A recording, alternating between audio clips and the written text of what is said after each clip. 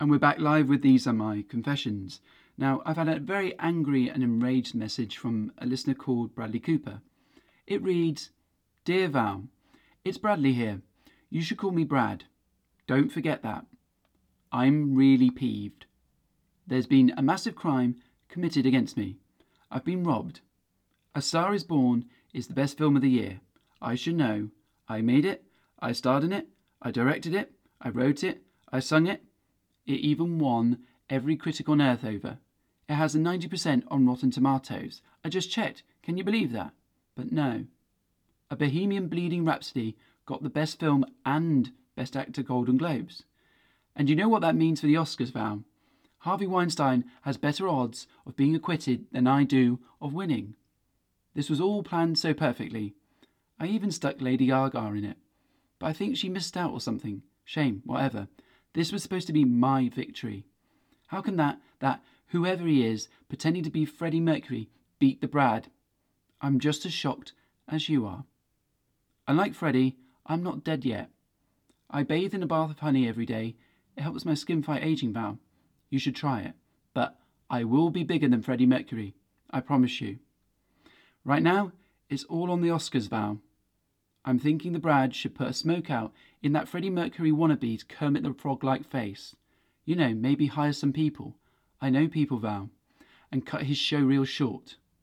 Permanently. What should I do?" Whew. Wow. So much anger and hatred, Brad. Wow. I mean, where to begin?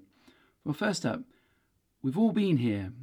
We've all taken a small setback in our lives, potentially a little bit too far. But I'm quite worried about you, Brad. I mean, look at all these block capitals I'm seeing on my phone here.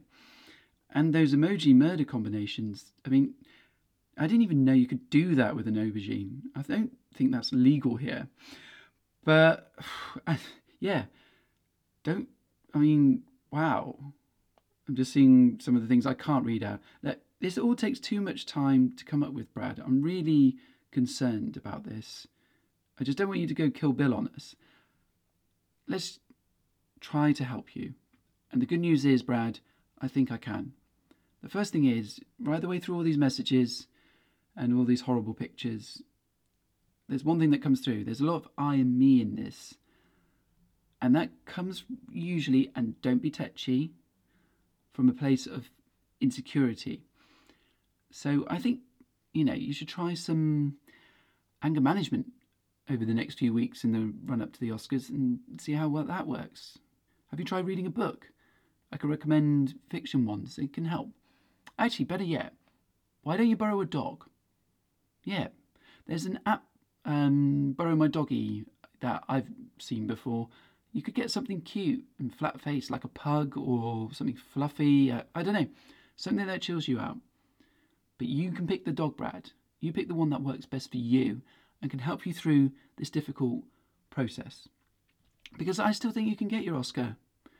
But you just need to stay calm and keep it cool and not kill people, Brad.